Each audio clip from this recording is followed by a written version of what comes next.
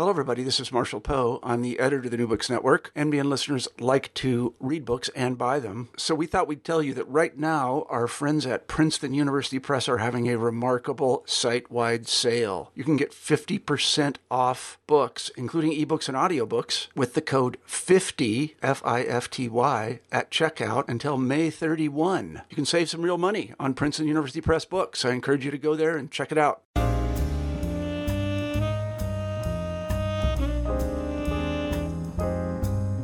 Welcome back to the New Books Network's African American Studies channel. I am your host, Adam McNeil. Today, our guest scholar is Dr. Annalisa Cox. We'll be talking to her about her new book entitled The Bone and Sinew of the Land, America's Forgotten Black Pioneers and the Struggle for Equality, published by Public Affairs Press. Welcome to the show, Dr. Cox. How are you doing today? I'm doing great. I'm glad to be here. Likewise, I am very happy to finally have you on the program. It has been it's been a process to get us up here to recording, but believe me, I am sure that it's going to be well worth it, and we're going to do very well. Folks are going to learn a lot about this particular topic. And so before we get into the book, can I ask you what prompted you to write The Bone and Sinew of the Land? And can you give us a quick a history lesson of the particular reference that the first part of the title alludes to? Well, I didn't think I was writing this book when I started off writing it.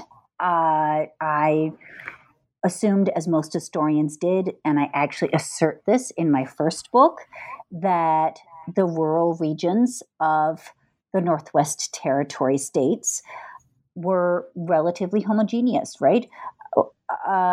Historians have long known that this region that we now call the Midwest, at one point it was called the Great West, but originally it was the Northwest Territory. So this was our nation's first free frontier. The 1787 Ordinance of the Northwest Ordinance actually set aside this region as free from slavery, which made it the largest piece of land in the New World at that time to be set aside as free from slavery. But it also had equal voting rights. So there was something interesting going on in this region.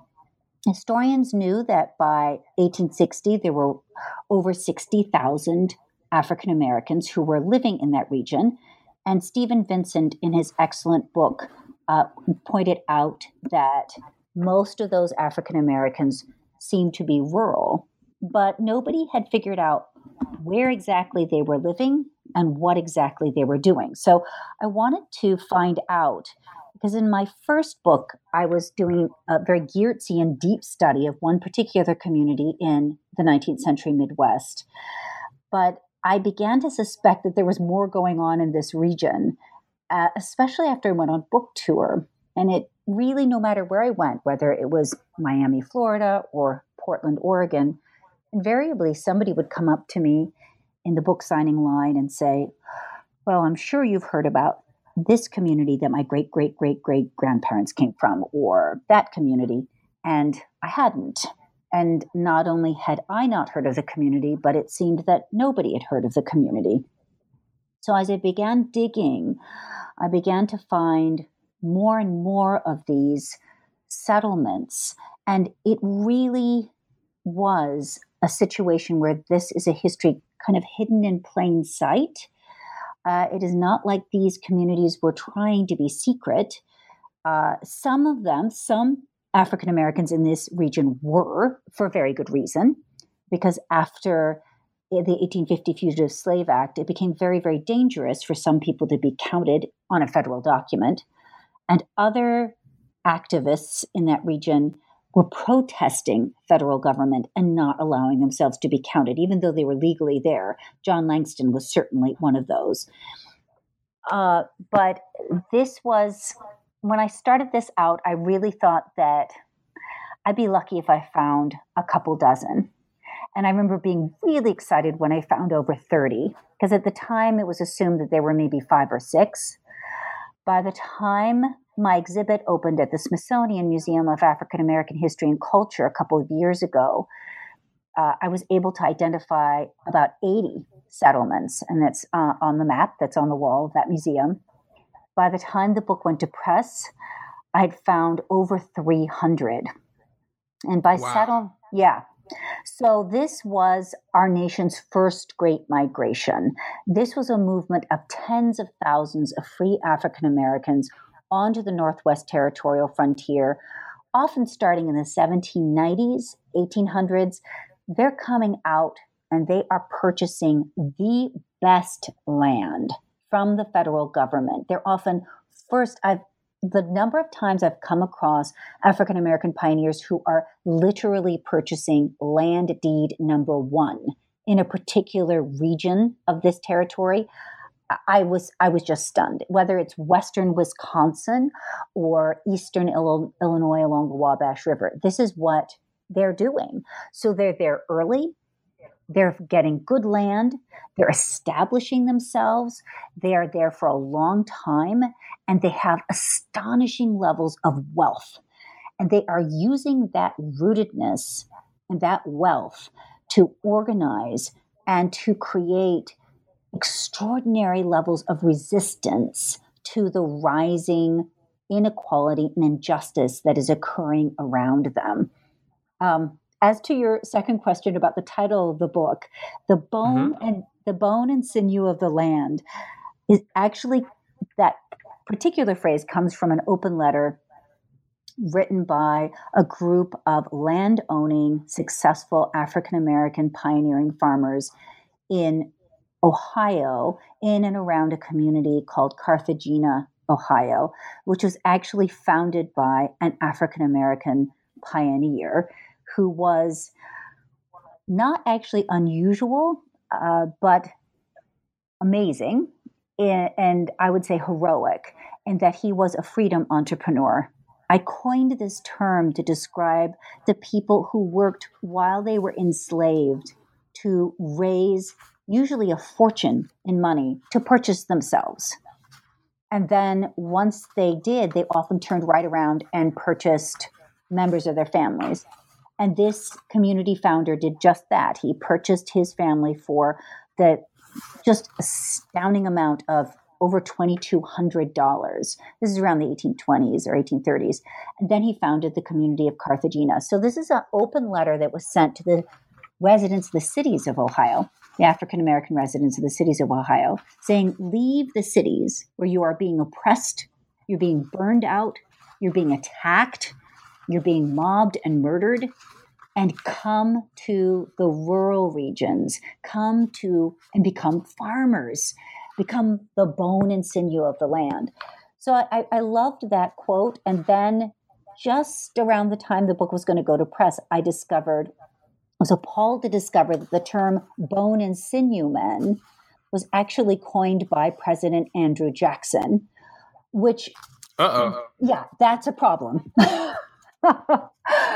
Because President Andrew Jackson, and as my book makes very clear, and his goals were at complete odds with the goals of African-American equal rights activists and their white allies at this time. It was actually a term that he coined in his retirement speech from his presidency, the term bone and sinew men. But in the end, what I discovered was that African-American equal rights activists, particularly in the Midwest, whether we're talking farmers in Michigan or farmers in Ohio or farmers in Indiana, are publicly using this term in convention speeches, which they're then publishing widely around their states and their region. They are taking that term, they are converting it, they're owning it, and they're recycling it to make a claim for their primacy, for their citizenship, for their right to call themselves Americans, and the fact that they are the ones who are actually deeply rooted in this land, that they were there first, that they are there and doing successfully well. And so in the end, after a lot of fraught conversations with my editor, we decided to keep it because we loved what these equal rights activists were doing with this term. And that particular background is tremendous. because when I think about the history that you tell in this story, I think one of the more intriguing parts is, how the book that really got me to want to really read your book and definitely take the opportunity to read it, digest it, and ultimately interview you for it was because when I worked at Fort Scott National Historic Site in Fort Scott, Kansas, there was a book that I picked up actually. There was actually a sale. It was either a sale for a book or something. I discovered a book, nevertheless, from Dr. Quintard Taylor out west. Yes, he's been doing amazing work out there. Yes. Tremendous work. I think he's at University of Washington. I think he might be emeritus by now. But he wrote the book In Search of a or the Racial Frontier. And that book just blew my mind because I'm someone living, in that important state of Kansas, though interestingly enough, you would politically today never know it was the kind of the story that brought it into the Union, but that's a whole nother story. But nevertheless, it opened up my mind, Dr. Quintard Taylor's work to Black pioneers. And so what it also made me think about was how, kind of the narrative, kind of like why have Black pioneers been really marginalized in the overall Western expansion narrative? And also somewhat maybe even in the historiography of it as well.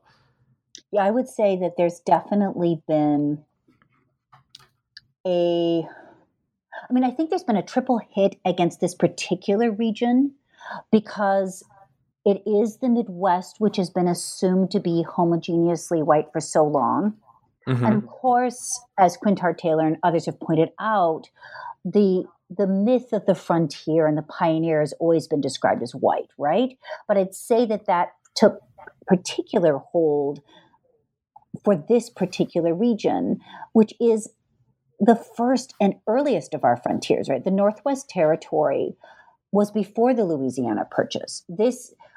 We went to Revolutionary War to win this region, which George III had denied the American colonists when they went to fight the French for it in the 1760s. So this has particular sort of centrality in early America in terms of national identity. So the fact that people of African descent were out there early and doing well, even fighting in the War of 1812. One of my favorite couples, I wasn't able to focus on them. There were so many. Here's the problem.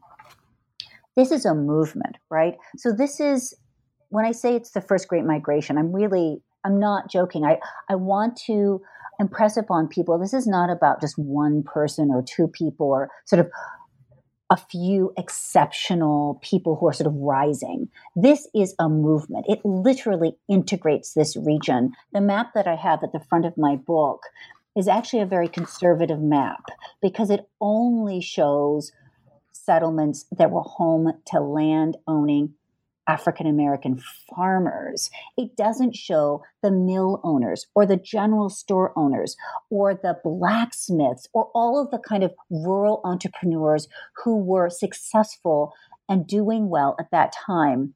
And I want to stress here, statistics are difficult. I understand statistics are important to historians, and they're a way of understanding the past, a way of understanding the landscape. But when looking and thinking about the history of race relations in America, particularly this region, statistics can be problematic. And here's why. This is a very, very visible pioneering group. They're also extremely successful. So say you have a county where there is just one African-American farming family. And I came across counties where there were that. In most cases, as I point out on this map, these are not just one farmer. These are settlements with a dozen families, or Cass County was 600 people. So you had a school and a church and a real community. But in some cases, it was just one farmer. But in those cases, it was often an immensely successful and wealthy farmer. I'm thinking about the Allen family in Illinois, who were actually one of the wealthiest landowners, black or white, in that county. And very quickly after settling in their county, that family owned close to 1,000 acres of land. And that farmer was hiring the local white justice of the peace to tutor his children to read. And also the economics of farming at this time, this is before the reaper. This is before any sort of mechanization of farming. So I had to really understand what pioneer farming looked like. Of course, it was an extraordinary amount of labor. So grain was by far the most profitable of what you could grow. Hogs and corn were important too, but there was real money to be made from grain. And a lot of these farmers were not just subsistence farmers, they were market farmers. So for this particular family, if they had a few hundred acres under cultivation in grain, a healthy male farmer who really was skilled with a scythe could harvest about 1/4 of an acre of grain a day. Wow. Yeah, that's not much. So that means that if you have a few hundred acres under cultivation, that at harvest time, you are hiring, and everybody around you is white. That means you're hiring all of the able-bodied white people around you to harvest your grain. I mean, in some ways, this was almost a landed gentry situation, right? So the economic impact and the visibility of a farmer like this far outweighs their actual statistical numbers. I remember watching Hidden Figures, that movie that came out recently, right, about these women who were mathematical and engineering geniuses who were working at NASA. And there's an amazing scene where one of these geniuses is invited into a top secret meeting filled with white men, right? So if a statistical historian parsed out that room, they would say, well, there's only, she only constitutes a very small percentage of African Americans in the population of that room. But as she is doing her calculations on that board in front of all those white men, her symbolic importance and sort of power far outweighs her actual numbers. And that is what I am seeing on this frontier, is that one incredibly successful or wealthy mill owner or general store owner or one of these landed gentry farm families, their numbers far outweigh their importance far outweighs their numbers. So there's a sort of a symbolic importance, which then helps us to understand the extraordinary violence of the legal and social backlash that occurred against this population.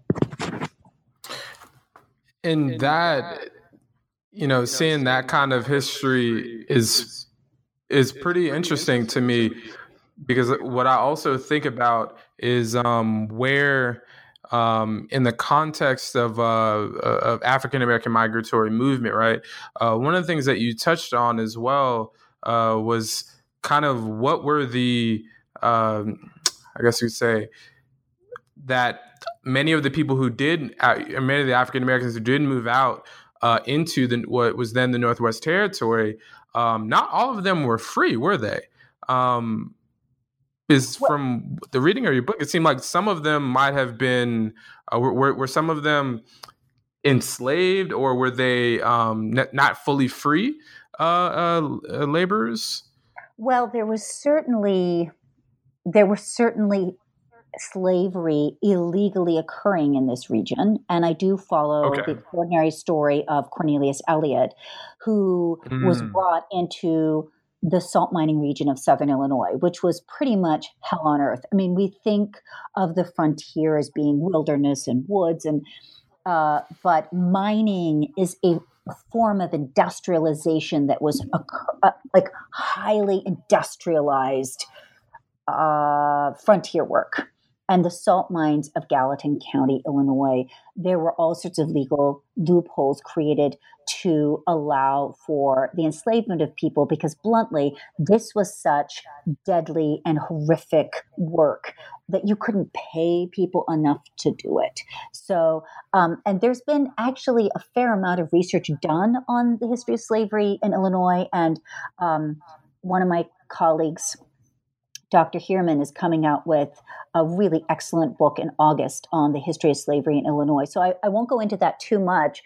For sure. Yeah. But because bluntly, what was going on, what I was capturing and intrigued by is this rising backlash. So the Northwest Territory had equal rights. It's a 5-page document, and the word white never shows up in it once. This is deliberate. It actually follows the model of the newly revised North Carolina state constitution, where they removed the word white on who could vote to open up equal voting rights. In fact, in 1792, as I point out in my book, when George Washington ran for president for a second term, the vast majority of states, slave and free in this nation, as well as the Northwest Territory, had equal voting rights. And then you start seeing this backlash occurring. Ohio is the first state that is carved out of this region. And in 1803, whites who outnumbered the earliest and successful African-American pioneers in that region, voted and created a state constitution that had white in it as defining citizenship.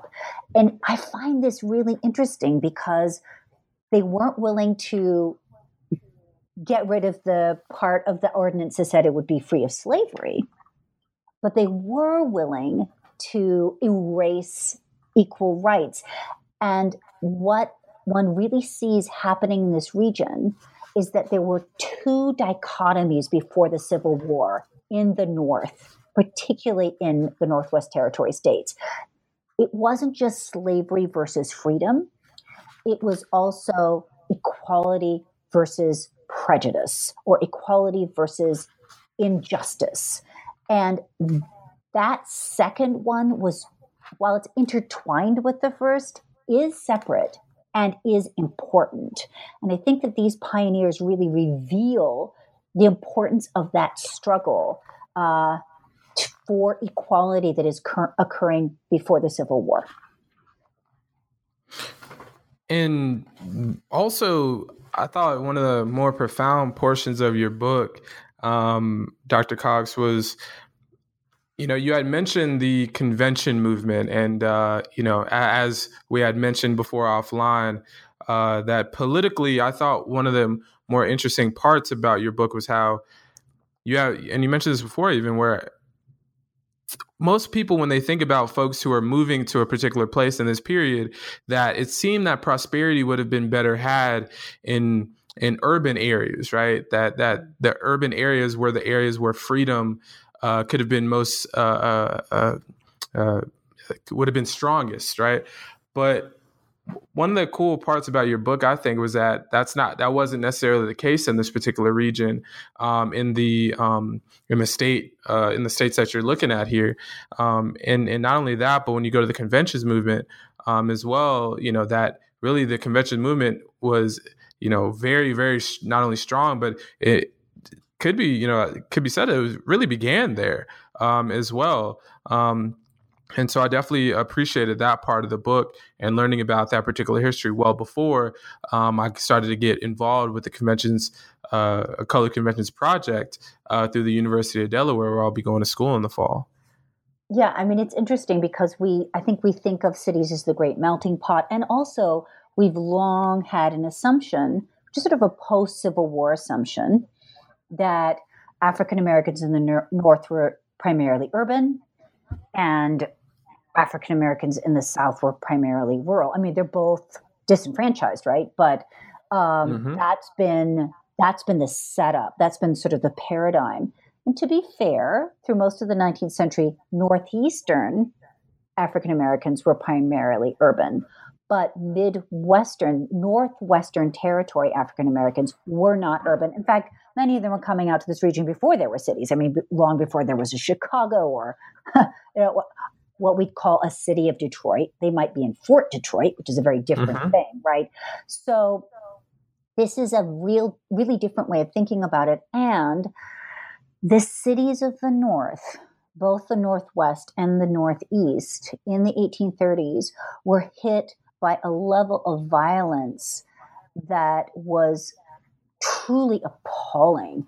And it seems to have swept almost every major urban area of the North during this period. This wasn't just Boston, New York, and Philadelphia or Cincinnati. It was everywhere. I mean, Alton, Illinois is known for, the death of Elijah P. Lovejoy, but his was just one of many attacks. And while his murder was held up, he was sort of this glorious and admittedly very handsome white abolitionist who was murdered trying to defend his press. There were many African Americans who were actually murdered, lynched, and killed during this period in cities. So there was, while not perfect, the rural and frontier regions of the Northwest Territory offered spaces for advancement to occur that could not occur in the urban areas of the North. There was not space for them anymore. The segregation and the color line were actually violently being created in the cities of the North during this time. So there's a reason why Oberlin College occurred in a small rural community of Ohio. Right? There's a reason why John Langston was the first African American we know of to be elected in a free and open election to political office in this United States. And he was living on his 200 plus acre farm in rural Ohio at that time. When schools were literally being burned to the ground or pulled off of their foundations in cities of the Northeast, from New Haven, Connecticut to New Hampshire, there were revolutionary schools being built in the cornfields of Indiana, where African Americans and whites, boys and girls, were in elite pre-collegiate institutions being prepared for a life in college.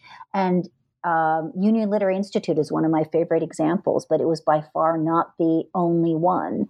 So despite the backlash that was occurring in the Northwest Territory states, the terrible loss of rights, the right to vote, the right to testify against a white person in court, which was particularly debilitating for white entrepreneurs and entrepreneurial farmers, there were still spaces where African Americans and African American whites were working to uphold those founding principles that all men are created equal, right?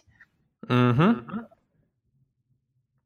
And that's so profound, because there's one of my mentors, she's a scholar of early Black education and Black education 19th and 20th centuries, and learning about the history of Black education and how important and how strong it was and still is in this particular region. And it's so profound. I never thought about the fact of how Oberlin, I didn't, I knew that it wasn't in a city per se, but it never really occurred to me that it was a rural area, that Oberlin College, which has been, largely like that liberal bastion throughout its history up until now as well. And and you mentioned John Langston and really that Langston name being so important, not only in this particular time frame, but also going towards the end of the 19th century, going into the 20th as well. I think is very profound too. And so could you tell us, you talked about the schooling part, so that's very institutional. What were the other institutions that African Americans built in the former Northwest Territories that you speak of? Well, first I want to add, just to be fair, Oberlin College, like much of the Northwest Territories, experienced its own form of backlash. And there's been a brilliant book that's been written about this. And actually, by the 1890s, much of that school was segregated. This was a great sorrow and distress.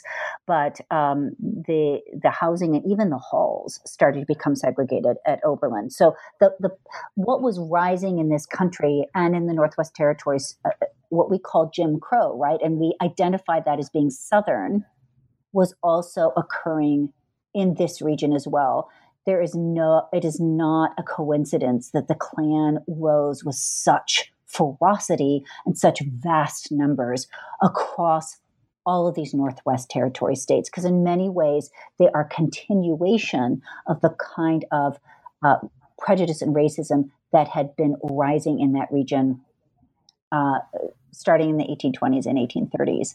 But back to the question about institutions, churches, churches were a major part of community building in the frontier and rural Northwest. And both the Baptist and the AME Church were a very important part of the connections and ties between these communities. So there's been a lot that's been written about Quakers, right? And their movement into this region, often bringing African descended people with them.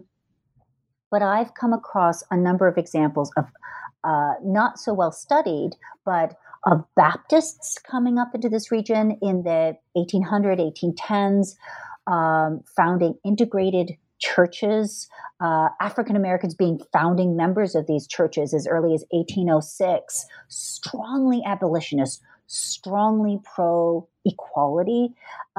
This was something that was really sweeping the nation at this time. And then you had the rise of the AME Church, along with backlash when a lot of these African Americans were being forced out of the white churches they'd been attending for years, where those churches started segregating. They no longer they didn't want to sit in the back pews.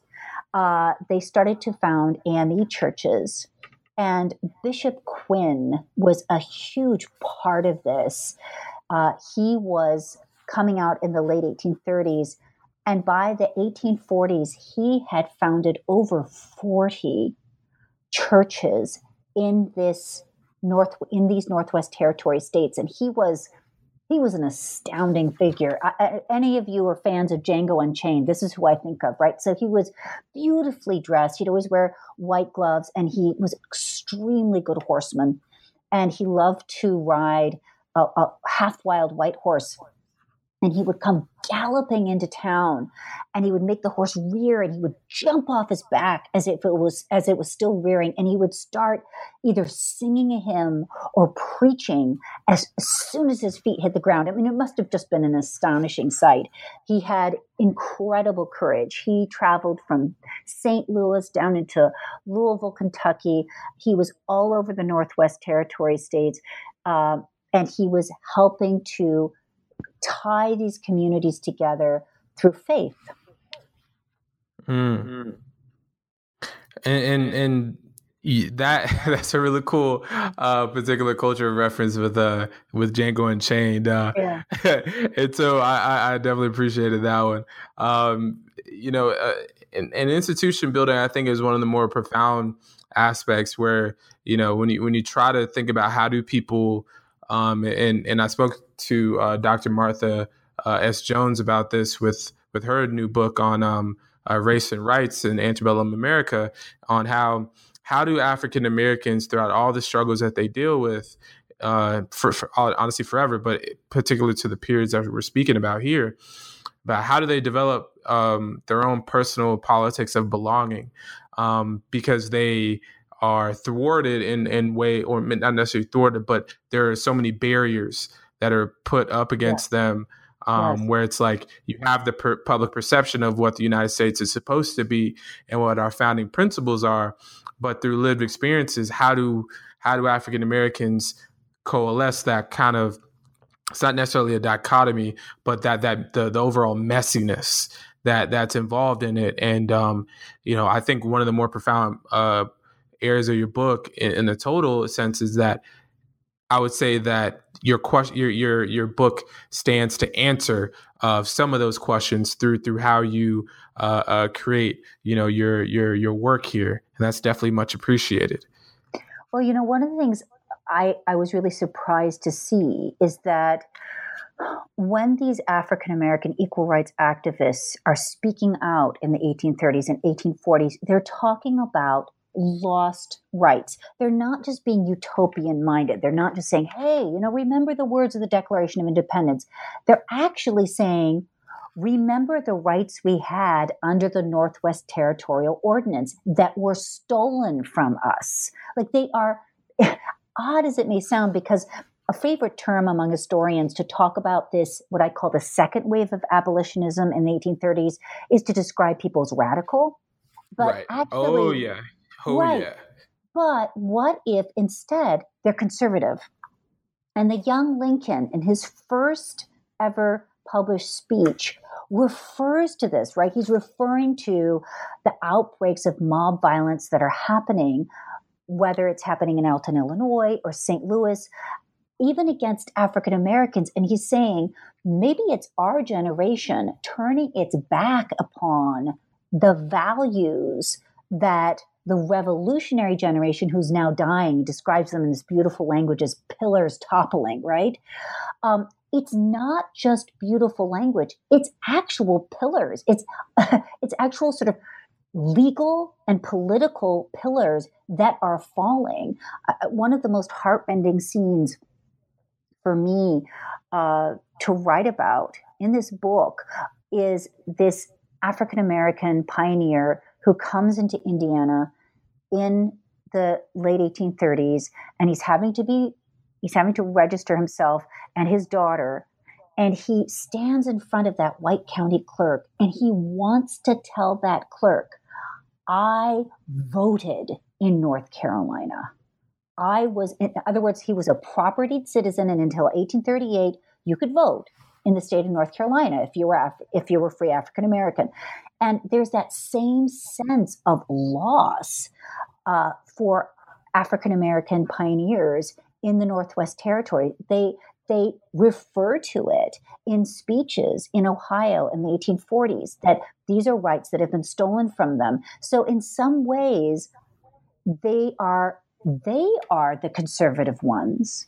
And it is the new generation of the sort of mobocrats, pro-slavery, pro-inequality, pro-injustice generation that is rising during the Jacksonian period, who could be considered the radicals, right? Not conservative. Mm-hmm. And that particular conception is really, really, really, really cool because, like you mentioned before, so many people conceive of the 1830s and the simmering 1840s as, like you said, that second abolitionist period, but also that word radical. It's almost like, those words that are just so overused that it seems like it loses its importance, right? If everybody's characterized as radical, then nobody can really be radical, right? It makes the movement. It decentralizes the movement by calling the second wave of pro-equal rights and abolitionism radicals, instead of tying them to the first abolitionist movement of the 1780s and 1790s. It makes them outsiders. There's again, right? We're very interested today in the idea of who belongs, who doesn't, who's an insider, who's an outsider, and if we lose the fact that, and obviously it's important to talk about our founding fathers, right? it's important to talk about who they were and what they were thinking and what they were doing. But I am also really interested in the ways that the founding citizens of this nation, Black and white, were interpreting the Constitution, the Northwest Territorial Ordinance, the Declaration of Independence in that first generation, in the 1780s, 1790s, and 1810s. What were they doing on the ground with that stuff? Regardless, because obviously our founding fathers weren't monarchs, right? They were creating this bizarre thing called the Democratic Republic, however imperfect it was.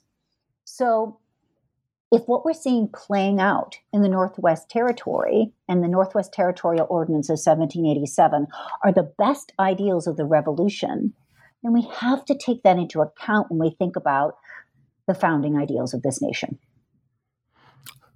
Very, very true. Very true. Another question that I had for you about your book was how when it came to, as the period begins to shift, right? The politics of the nations begin to shift. You spoke about the Jacksonian period. So, the late 1820s, 1830s, and that goes into the 1840s, right? So as time changes and the nation gets larger, you start to have wars, right? You have the Mexican-American War. The nation is beginning to expand again. Were there any particular changes and strategic changes as well, and anything in the sense of the activism changing in any way as the time periods begin to push further and further to what would eventually be the Civil War, though the folks in that time did not necessarily know that particular moment would occur? Well, when we think of the Civil War, I have to say, I often think of the pre-conflict as being, Bleeding Kansas or something. But oh, yeah. So many of these conflicts were breaking out in the Northwest Territory states long before this. So Illinois in the early 1820s had a constitutional crisis that there were battles breaking out. I mean, people were being burned in effigy. There were mobs because there was a strong move right after the Missouri Compromise to make Illinois a slave state. Okay, so this conflict is already starting to break out in this region. And I think that one of the things we have to remember is the Northwest Territory actually saw the largest movement of human beings ever to occur on this planet in a very brief period of time. So between 1787, and I'm not the first historian who noted this, I'm just retelling it, right? Between 1787 and 1837, roughly 4 million people came to this region. This was astounding, right? It's amazing the planet didn't tip a bit when this happened. So if there's anything we can learn from what happened during this period, especially keeping in mind that African Americans or pioneers were some of the earliest and most successful, they're very, very early as whites begin to move in around them, is that racism in this region, and I would argue that racism in America before the Civil War arose in the face of Black success, not in the face of Black failure. This is really, really important to remember. Mm-hmm. Yeah, and that is actually a very good concept to remember, especially when we try to, because I think the unfortunate part about history and how it's being a lot of times presented is in the timeline aspect, but this is a useful way to really ground people as well. And one of the parts too that I wanted to speak to you about as well was you have there are a lot of stories of very powerful women in your book as well. And before we get towards the the concluding areas of the book, I'd love for you to speak about some of the very, very important Black women characters that are involved in the maneuvering in your book as well, if you don't mind. Yeah. So women are really central to this narrative for a lot of reasons, and central to this history. They were central in the life of the nation and this region during this time, because the vast majority of people were farmers. In the early republic, sure, there were mines and there was some industry, but this is basically pre-industrial evolution. Mm-hmm. So the way to get ahead in America was to own good land and farm it well. And that was a family project. And I found it fascinating. I came across a diary written, a sort of travel account written by a very wealthy New York City native who traveled out to visit his son in the early 1820s out to Vincennes right along the Wabash River in western Indiana. And he was astonished by how many women he saw working. And he doesn't talk about race. He's just saying, there's just women out in the fields, and there's women doing this and women doing that. So it is, there was just a lot of, it was very difficult to have a farm if there wasn't a family. I did actually come across a number of women who were running farms on their own, who were head of household, whether widows or just even on their own, African-American women. But African-American women were also leaders in this early movement in really astonishing ways. One of my favorites is Polly Strong, who, like, as Manisha Sina points out in her wonderful book, The Slave's Cause, it was often enslaved people themselves who were enforcing new constitutions when states started abolishing slavery during this period of the fervor for freedom in the early republic. And Polly Strong was one of those women in Indiana. She was held illegally enslaved through a loophole dealing with the early French population in that region. And when Indiana became a state in 1816, it really and firmly abolished slavery, unlike Illinois, which had very gray and fuzzy language about slavery when it became a state in 1818. A very different court system there as well. But in Indiana, she decided that she and her family were going to be free. And this took so much courage, particularly for a young woman to do. She was held enslaved by a man, very, very wealthy and powerful French trading family who traveled between Vincennes and Fort Detroit. They were Michilimackinac. They were just all over the Northwest Territory, and they held people enslaved. And she was determined to be free. She was determined her family, her mother, her brother were going to be free. But she also faced terrible, terrible repercussions. And there's subtext to the court's response to her that make it very obvious that they understand the threats that she had undergone. There's more explicit ones in Illinois where the enslavers of some of these women who are petitioning for their freedom describe, I just beat them a little bit to get them to not do this, right? But there's just terrible tortures that can be done to a young woman to force her to back off of a court case like this. But she teamed up with a young white lawyer called Amory Kinney, and they were really determined to overcome slavery in this state. And while Amory Kinney, who was white and male, and the law protected him at this time, his life was being threatened for taking this case forward. He's very open about the fact that this happened. I can't even imagine what kind of threats and tortures that Polly Strong was undergoing. But she, even after her case she lost her case in Vincennes, she continued to take it on all the way to the state Supreme Court, where the Chief Justice actually quoted the sort of first lines of the new state constitution, which basically said the Declaration of Independence, that all men are created equal with an equal right to a life of liberty and happiness, pursuit of happiness, when he told her that she had won her case and slavery and all forms of bondage were thus finally overcome in the state of Indiana. It wouldn't have happened without Polly Strong.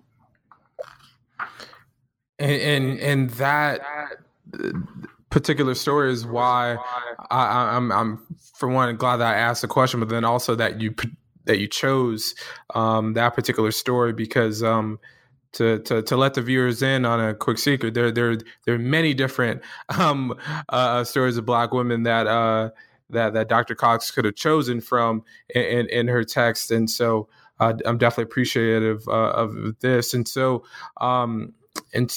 Yeah, because I also going into I just want to say I also, of course, follow the farming women, like Keziah Greer and Nancy Lyles, people who were pioneers and farming. It wasn't all the farming life and life as a pioneer frontier person isn't all about court cases. It isn't all about battles, but it is its own struggle for survival.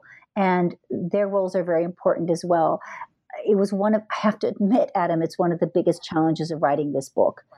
We're talking about tens of thousands of people, hundreds of settlements. Each of these settlements deserves a book. Each of these families deserves a book.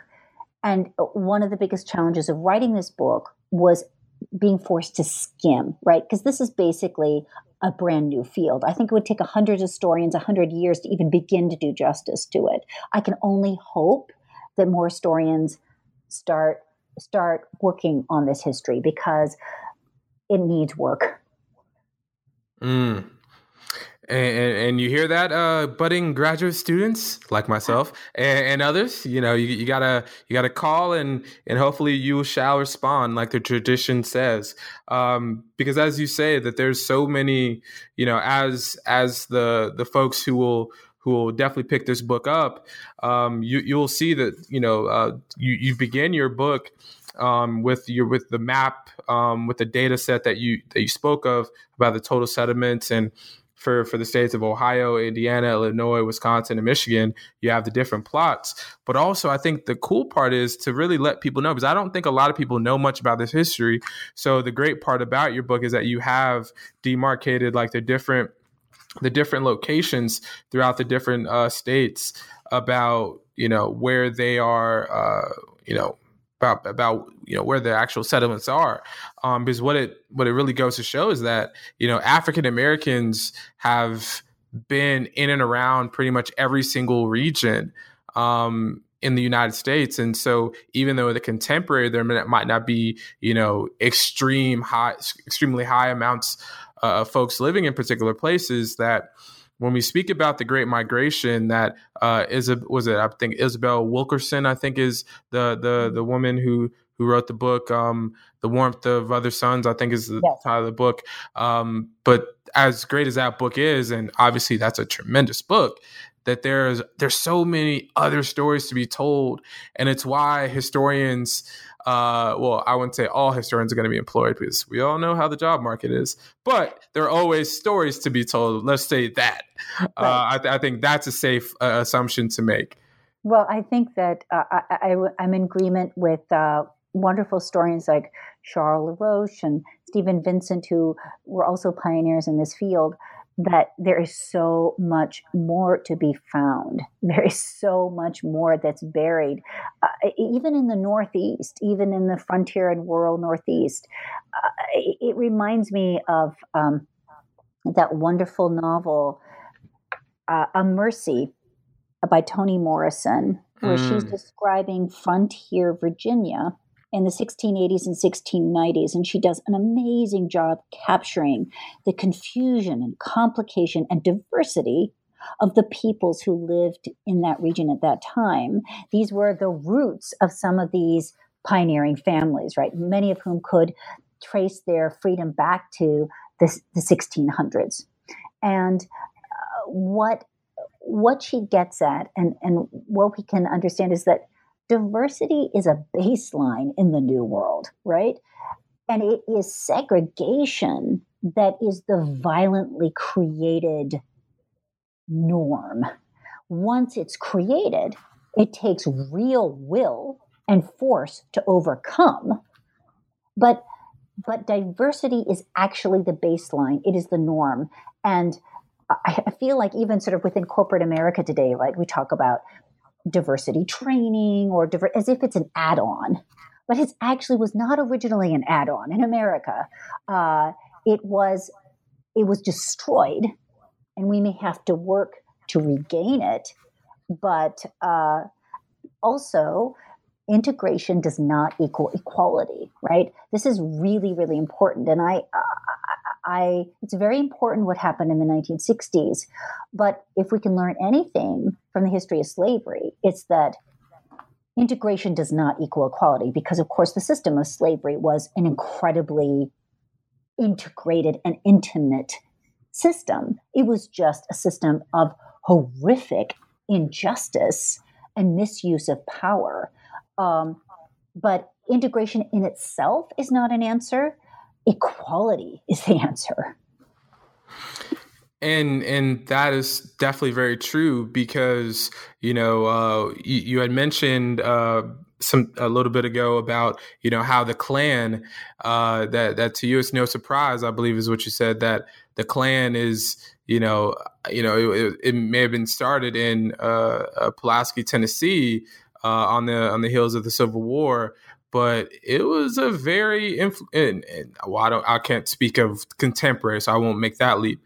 But its influence in areas that you mentioned in the book, that definitely is unquestioned.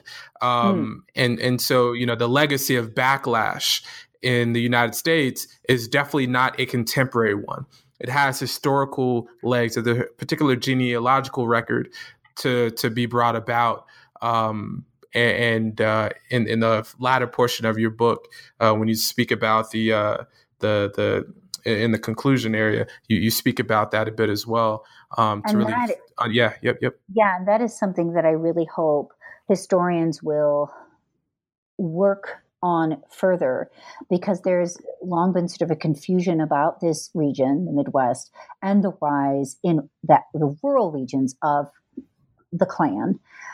But it seems no coincidence to me that they arose, and they arose with particular fierce virulence around some of the oldest and most successful of these pioneering settlements. And so when I feel like oftentimes the term North and South are bandied about in ways that sort of they're meant to read. Southern is often translated in newspapers today as sort of meaning a certain type of white racism. Northern means a certain type of sort of liberalism.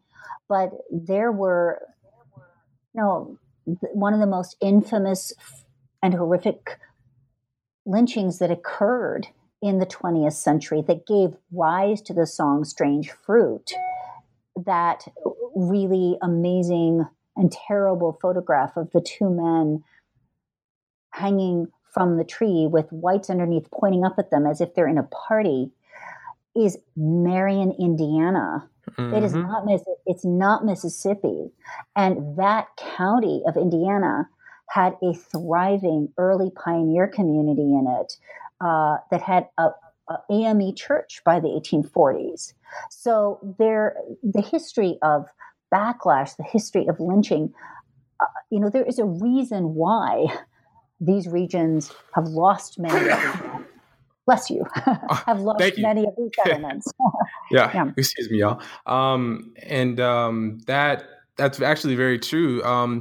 Especially, in light of the recent museum and memorial site down in Montgomery, Alabama, through the work of Brian Stevenson and the Equal Justice Initiative, is that a part of his work was going to lynching sites and taking a sediment, taking ground from it to be able to deposit it back in the memorial site. And I think that is so profound because it's a way of recognizing the pain and recognizing that when we talk about, the push for integration and the push for equality, more importantly, that, but I thought integration already happened. Well, hey, which one do you really want? I would much rather have an equal society because I think that's something that's a larger freedom dream, as the great Robin Kelly would talk about. Right. And so that the project of that museum is so incredibly important because it deals with another form of buried history, right? Another form of forgetting. But in some ways, what was happening in the Northwest Territory, that act of forgetting, that act of burying has been so successful that we're only just now, right, beginning to unbury it. But it doesn't make less important the martyrdom and murder of successful African-American entrepreneurs in this region long before the Civil War or just after the Civil War, less important. I think it is essential that we realize that it happened there too. There needs to be a reckoning. This truth needs to be unburied as well. And we need to honor people like the wealthy farmer who in Darke County, Ohio, in the 1870s had a group of white men with masks over their heads surround his farmhouse at night and start shooting into it and murdered him.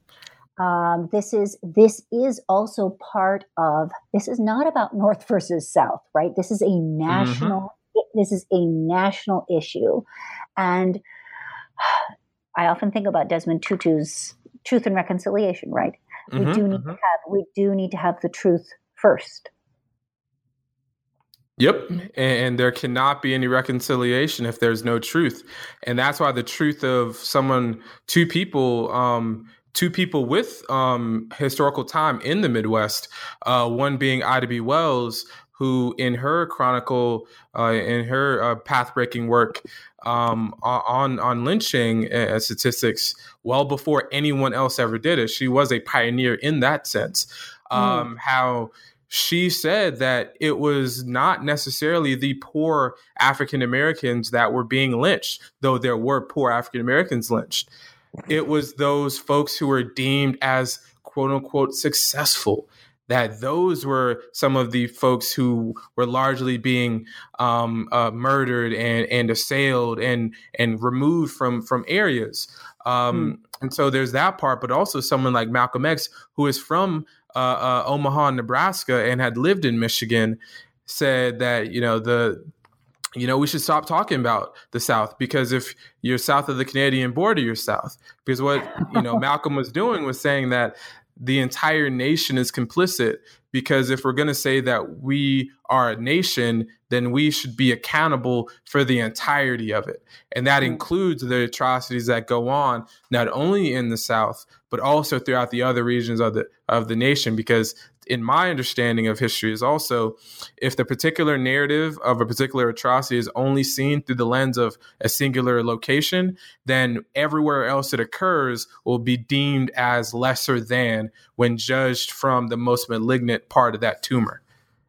That's an interesting point, Adam, because it surprised me when I was looking at the rise of violence in cities and urban areas of the North in the 1830s, is that in each case, when described in urban histories, there are localized reasons that are described for that particular event, whether it's, the Ohio River, there wasn't a lot of rain and the Ohio River dried up, so there were a lot of like rivermen in Cincinnati in this time, or there were a lot of Irish people coming into New York City, or there's always a local reason, when in reality, this was a national event that was occurring. And as I point out in my book, it was often leaders, it was senators and mayors, newspapermen, sheriffs, justices of the peace who were organizing these acts of violence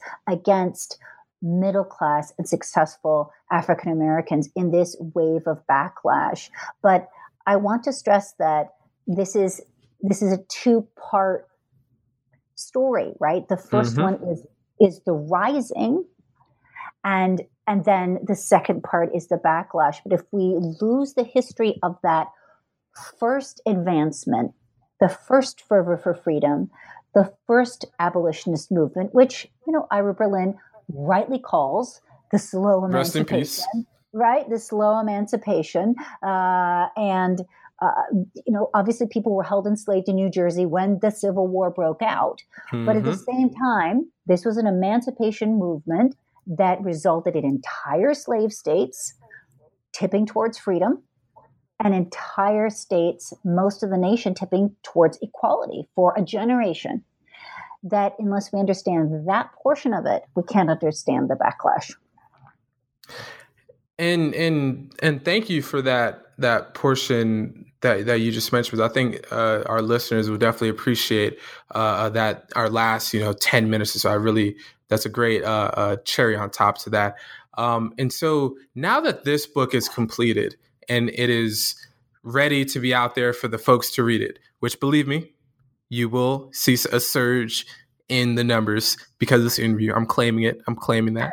Okay. And so, nevertheless, what now that this is over, what else can we expect from you down the line? Because I know that this book is definitely something that is definitely an important work. And going forward, what other projects are you involved in? Because I know that you talked about your work at the Smithsonian. What other projects in public history or in written texts are you going to be involved in down the line? Well, I have to admit there's so much that has come out of this project. Again, when I say 100 historians could take 100 years and not cover it all, I've been almost overwhelmed with choices of what to do for my next project. But it's kind of up to my editor. And at the moment, we are in conversation about my next project. So I'm afraid that's between me, my editor, and my agent. Unfortunately, know that I am moving forward and definitely working on a couple of different ideas, but I certainly hope that more will enter this field because it is a massive field and it needs more hands to the plow. Well, I definitely will be someone who will definitely hope to put his hands on the plow, like the great Mahalia Jackson once said in one of her spirituals. And so, going forward, I definitely appreciate you sitting down with us today to be able to speak about this tremendous book, The Bone and Sinew of the Land. Yep. America's Forgotten Black Pioneers and the Struggle for Equality. And once again, this is published by Public Affairs Press. And we will definitely have you on the program. I surely hope so. Whenever your next book comes for publication. And just know that you have friends over here at the New Books Network's African American Studies channel. Thank you, Adam. You did a wonderful job. It's been my pleasure. Very good. And so until next time, this is Adam McNeil speaking with Dr. Anna Lisa Cox. Yes. And so we are definitely appreciative of the time that we spent with her today. And until next time, folks, African American Studies channel, over and out.